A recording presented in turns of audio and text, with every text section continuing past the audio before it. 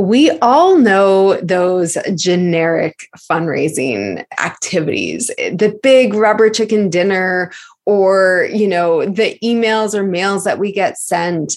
And sometimes they stack up and they all look and feel the same. There's something generic about fundraising activities that we teach when we teach fundraising. And I think that adds to a lot of people's feelings of like ickiness around fundraising. You swap out a logo and it's all the same.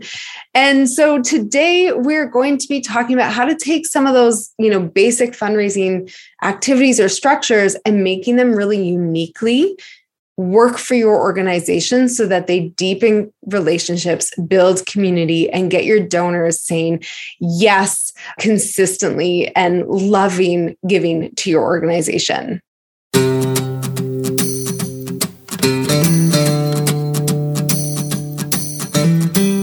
I'm your host, Cindy Wagman, and you're listening to the Small Nonprofit Podcast, where we bring you practical, down-to-earth advice on how to get more done for your small organization. Because you are going to change the world, and we're here to help. So with that, my guest today is Janaiha Bennett, who is the Executive Director of Youth Leadership Foundation.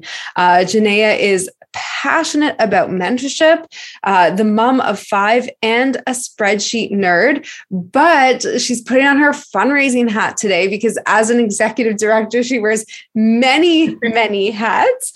And this is one that you've worn particularly well with grace. So Janaiha, welcome to the podcast.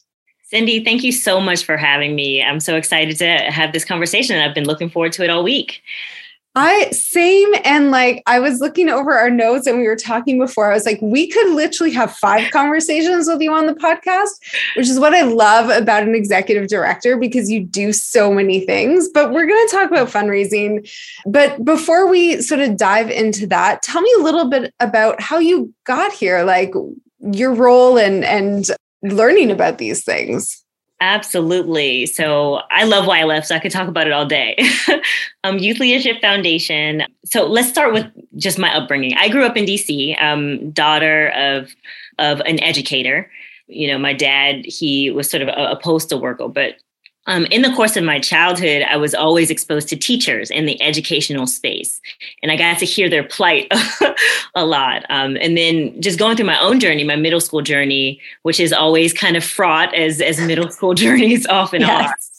I got very interested in psychology. And so the merging of those two, school spaces and psychology sort of led me to a lot of environments that centered around mentorship and individual work with individuals.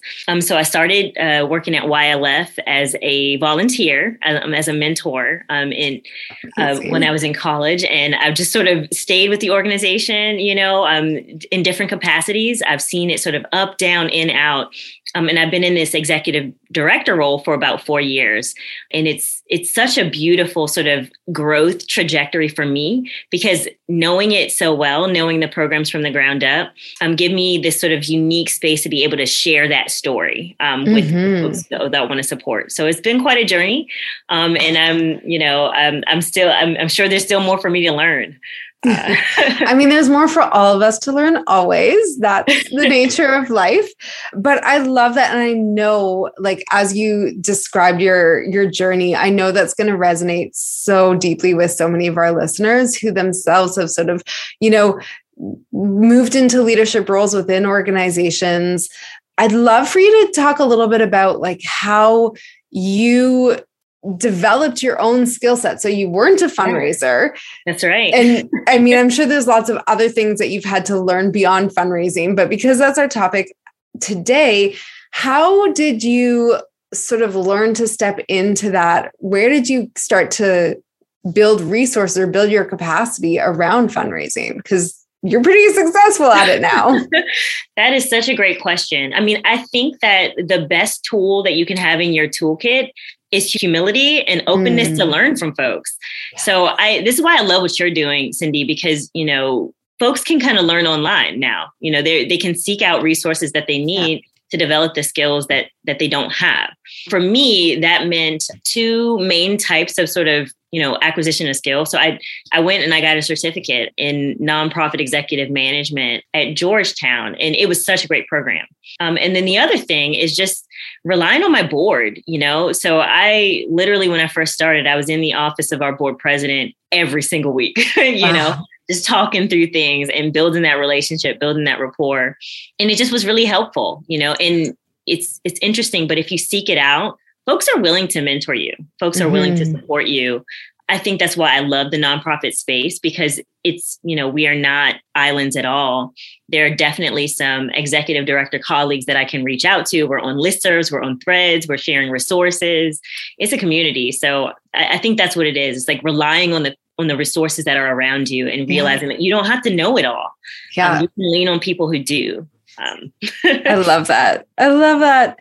So paint me a picture of this fundraising event that you had as an organization that is sort of, a generic fundraising event. And this was pre-pandemic, right? Like things were the way they were. What did you do? How did you raise money? Yeah. So pre-pandemic, I think, a fair amount of our fundraising was event driven, and they always sort of started small, but then, over the years, it sort of gets the flavor that is kind of a little static, like how you experience, because they're the tried and true methods that you use. And so when the pandemic happened, all that was sort of out of the window. Mm-hmm. We didn't have the opportunity to run a number of the events that we wanted to, but we could sort of recreate some of the ones that were passion projects. Way back in the day we had a donor who, found us in a catalog and gave a gift and then started giving through their company. And so from that evolved at first, actually, it was a softball tournament that was just, within their company. And then that evolved into a race. And I think what made that event so beautiful is that it was really sort of, the drive and the impetus was totally driven by that particular affinity group, DRT Strategies. They've been amazing partners, and it's just only grown. So when the pandemic happened, what we found was that whereas, some of our other events, by necessity, we had to cancel it. The passion behind the DRT event was, no, we're going to go forward with this. We're going to go hybrid with it. Not even hybrid. Folks ran virtually. And just the passion that they had for what they were doing and what we're doing as an organization, it gained momentum, and it ended up being the most successful 5K we've ever run, because it was mostly driven by that community that they said, just kind of demanded, that we kind of put this event on and sort of commit to it. And so I loved that. I loved that experience. It was so vibrant. That's fantastic. And you hit on something that I want to deep dive into a little bit, because anytime someone ever asks me about doing a fundraising event, the question is always for me, who's running it? Because it should not be staff, right? Where's that community of people who are so passionate and so excited to support your organization that they're going to volunteer all those hours to do an event? And that's exactly what you just described. So can you tell me a little bit about like your work in supporting that event? In some ways, it sounds like it's kind of a third-party event, or, someone else is doing all the legwork. How do you make sure that those people feel that connection, that you are cultivating the passion that you described? In this particular case, it came from leadership. We have a great partner. So the person who originally donated to the event, she's the CEO of a company, and she sort of guided her team to learn about it. Our job was sort of to continue to cultivate that relationship. And the main way that we did that was by giving the staff there opportunities to meet with our students, opportunities to meet with our mentors. In particular, we run an event, not an event, we run a program every summer called the Virtuous Leadership Academy. Essentially, what our high school students do in this academy is they have a business plan competition, so they, but with a mind towards service and service. He's like, okay, so if we're doing if we're doing entrepreneurial work, there should be a social component to it, that it helps the betterment of other people. DRT Strategies assisted us with that process. They, led by the CEO at the time, Susan Kidd. The staff members were contributing. They gave talks to the students about, business operations. They gave sort of financial strategy perspectives. They critiqued their business plans. And so there was this deep investment, it wasn't just sort of they're doing, it wasn't just that they're doing the race or they're raising money. They had a face connection with our mission. And so that sort of drove the passion even higher. Yeah. I mean, you described basically simultaneously going broad and deep, right? So on the one hand, you, whether intentional or not at the time, you took a relationship that was with one person and you were able to make it across the organization so that eventually it sounds like, you don't need that one person. We see this a lot with relationships with institutions like corporations or small businesses, where your one champion leaves and everything is the money stops. But what you've done is say, okay, no, like everyone in that company is important. We want to build broader relationships and deeper ones. And we want to really help them connect with the mission. As you said, that FaceTime, so that they care deeply.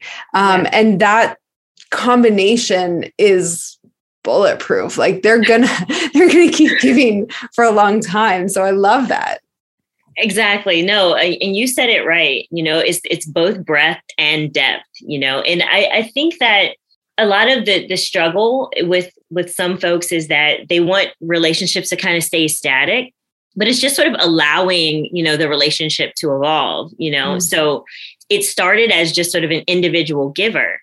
Our usual approach for individual givers is a little different. It's like we're asking them to make bigger and bigger financial commitments, but being able to sort of like be creative in how you approach a person and let the relationship really season and marinate and become something different, and that's a feedback loop, that happens because of a conversation. Our event with DRT Strategies wasn't always a 5K. It started off as sort of a softball tournament, and that was fun, but it ran its course and we had to allow that change to happen. That can be kind of scary because, sometimes you feel reliant. You want to sort of keep every gift as it was, and not sort of, let change happen or take the risk of doing something different. But I tell you, when you lean into folks' passions, when you sort of are able to get that feedback, it happens way more naturally. Yeah. Like you recognize them as a whole person, as opposed to just like they're in the individual giving bucket, which is, so fantastic. Like very often, we think of them as like, this is the one vehicle, like we segment, we bucket people out and we forget that they're actually much more wholesome than that. Exactly. You talk a lot about, and when we've talked previously, like really leaning into the mission for that event or really all the work that you're doing. So like looking at individuals as whole individuals as deeply connected, and then even continuing to take that further and really making it about the mission, right? Like it's the intersection between the mission and those people who are participating. How have you been able to, like through the event, even make it really stand out as something that feels great for people because it is about the mission? I mean, you said a 5K is a 5K. Like there's nothing unique or special about running a 5K. So how have you brought that mission into it so that you are deepening those connections? This is such a great question. And it's a question of reflection that we had just in response to, we had this hybrid event. And what we found last year is that folks still wanted to run virtually. So it's like, all right, well, what do we do? Because we ended up not even having as many folks that ran in person for our last year's event than ran virtually. So we had to sit and do some reflection. Well, how do we make this sort of, not what it was, but sort of really sort of drive that community passion? And so we came up with a lot of ideas. So it's always the case that some of our students run. But we have sort of a little award ceremony after where we sort of honor the people who participated and just maybe have like a little meal and sharing time. What we decided to do this year was to make it a community event. In fact, so we're going to have a couple food trucks out. We're going to have, music performers. We're going to have backpack giveaways, and make it really sort of a community driven event that even if you aren't racing, it's a place to gather. And with that, so if you are racing, you've never been exposed to YLF before, but then you come to this community event and you get to actually see some of the families that we serve. Well, then that sort of just, it deepens. You get a real and direct sense of like who it is you spent your time. How did you spent your time and your effort to come out and run this morning? But now there's a community event and you get to see the faces that it benefits. And that, it's just a double whammy, and then it means something for those families too. Many of our families run as well. And that's a sort of empowering experience too, where they're giving back to the program that's serving their kids all year as well, Yeah. Like literally everything you say, I feel like we could have a whole conversation around. I want to talk about this idea of bringing everyone together, because very often in organizations, what I've seen is either like we treat our donors are over here on one side and our organization and our community is on the other side, and they don't interact. And, on the extreme side of this, I just wrote an email about this, but, there are organizations where they might have like a facility tour or something like that, where they have to make sure that, like I've done work with a youth shelter before where the donors will come in, they'll give a tour, they'll get a tour of the youth shelter, but they make sure all the youth are out for the day because otherwise there's a weird power dynamic. Like literally they've had donors want to give directly to specific individuals. And like that sort of reinforces that separation of, the haves and the have-nots. And I'm using air quotes, where we've set up this unhealthy dynamic. And what you're talking about is actually like, we're all community. Right. I can't stand when people say our community, and I just did this 2 seconds ago, talking about our community and our donors, like they're not the same thing. So tell me a little bit about that, bringing people together and what that's been like for both groups and how that works, because very often organizations don't like them to cross. You're bringing up a really important issue, right? And I'll have to say that, there are many situations in which you do want to sort of respect the privacy of not every nonprofit is the same. And so, sometimes you have to be very sensitive about client populations and you want to be very thoughtful about that. I know, an executive director colleague that works, at a sort of a center for women who've gone through sort of domestic violence and that kind of thing. And you want to be very sensitive to those issues. We are in a unique position at YLF that we serve youth and families, and most of those families aren't in crisis. It's sort of, we like to sort of describe some of our kids as the forgotten middle, that they're not the kids that are getting like, flying color grades, and they're not the kids that are abjectly like struggling in school, but they're sort of the middle that just kind of need that push, And so I think that gives us a lot of opportunities. I think the way that we cultivate it is by being very centered and clear about what it is we're doing, such that the folks that support us are supporting us across the gamut, and they want to be sort of invested and involved. And the same thing that the line sort of, there's a lot of crossover. I'll give you sort of a few examples of what I mean. Many of the folks that support financially have children of their own that end up sort of either coming in the program or supporting as mentors in the program. Oftentimes there are students that are connected, it's sort of almost like becomes a network of exchange, where students that have come through our program, well, now they have this networking community that gets them, some kind of, I'll give you a good example, sorry, because this is too vague. So there's a student who went all the way through the program, third grade and up. We ended up being colleagues together because he worked on staff as the TAP director while I was the PALS director. all throughout his high school career, he'd gone to a private school through a scholarship the institution of that scholarship came because of a connection with a supporter. Wow. This top director now works at a tech firm. And now he's sort of giving back in a different way. He donates to the 5K. He donates to that same scholarship fund that was instituted based on the relationship. And so all these relationships are mutually reinforcing and they cascade. It's like a snowball effect. Mm-hmm. And I think it's very difficult to know how that comes about. But what I will say is that you can't do double speak. You can't try to speak to one audience one way and one audience another. You have to know yourself, be true to yourself, and communicate those things clearly to the people that support you, and trust that the people who are going to give because they believe in what you're saying. And that's difficult to do. Mm-hmm. Mission creep, donor creep is a real thing. There's a pressure to get to that yes. Sometimes you have to have the courage to say that you're walking away from a potential supporter because it's not missionally aligned, Yeah.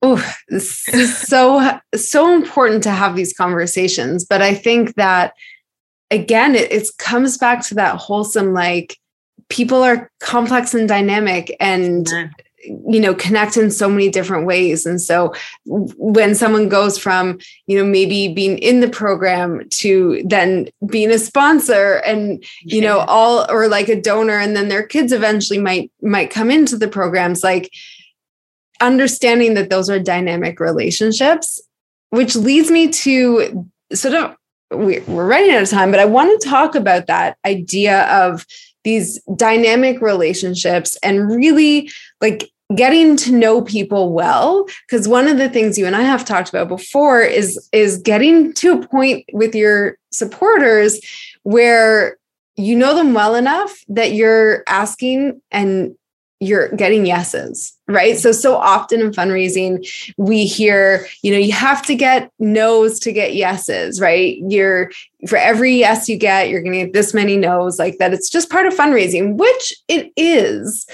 But at the same time, we can build relationships to get to a point where we can ask and ask and ask and ask and get yes, yes, yes, yes. But it takes time. So tell me about your experience with that and really getting to know your supporters so that you can sort of continue to grow their support. Yeah, absolutely. This is a great question. So I think the trick that, that I sort of employ is putting fundraising aside for a second, and just sort of saying, why am I meeting this person? This person is primarily a person and just trying to remember that, before I'm really sort of gung-ho about whatever campaign I'm doing. I think people sense when you are just meeting with them to ask for money or just calling to ask for money. And so I think part of the issue is, when you're calling a supporter, or even for that matter, a parent or anyone, just being open to, whatever will emerge from the conversation, and aim to have a good conversation first.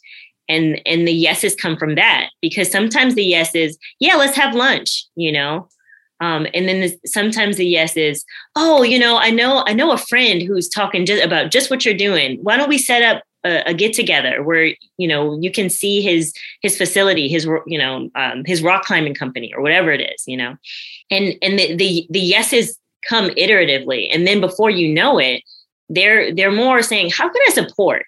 And you're the person who's saying, yes, there are many ways that you can support, trying to flip that on its head and sort of lead with humanity first, and then see what happens. And it's a bit chaotic, you can't put that on a tracker.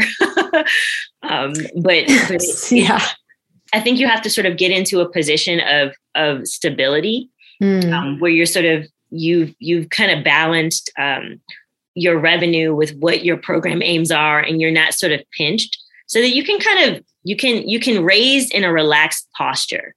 Mm-hmm. Yeah. And I always teach, to me, the number one quality of a great fundraiser is curiosity. Yes. Right? It's learning, getting to know people. And so much of what you described is getting to know all people and bringing people together and building community and seeing how that deepens those relationships as well, which I'm going to kind of circle back to one of the early things we said, which is about flip. So we talked about with the company having one relationship with the founder or, head of the company and broadening and deepening that across the corporation or business. Yeah. But you also, on the other side of this, and I think is equally important, it sounds like you've also deepened donor relationships, broaden and deepen them within your organization. So we see so often, the executive director holds all the relationships with the donors, right? That they're the only person in the organization donors know and interact with. And that interaction can be quite shallow. And what you've talked about is saying, no, like, you're going to interact with all of us and our community, and you are our community. And so you broaden and deepen that side of the relationship as well, which I think is equally important. And now you've created a web that's really hard to disentangle and really creates lifelong supporters. So, congratulations. Everyone should be doing this. Thank you so much for that, Cindy. It's really nice to sort of get that affirmation, and just, especially because we've got another sort of breakfast, event coming up, which, it's that community gathering. And it's nice to see, as we're sort of planning these tables, just that web that you talked about. It's like a forest, all the roots are interconnected, and trees don't fall with like a really strong root system, Yeah. Oh my goodness. I love it. Janaiha, thank you so much for joining me on the podcast. Especially, I know as an executive director, you have a very busy schedule. And so I really so value your time and contribution to our community. Thank you so much. Thank you so much for what you're doing for nonprofits, Cindy. And thanks again for the invitation. It's my pleasure. And just for our listeners who want to connect, let them know where they can find you or the Youth Leadership Foundation. You can find us online at www.helpingkids.org. And you can find us on Instagram at YLF_DC. Amazing. And of course, to you, our listeners, we will see you next week with another great topic. Have a good one.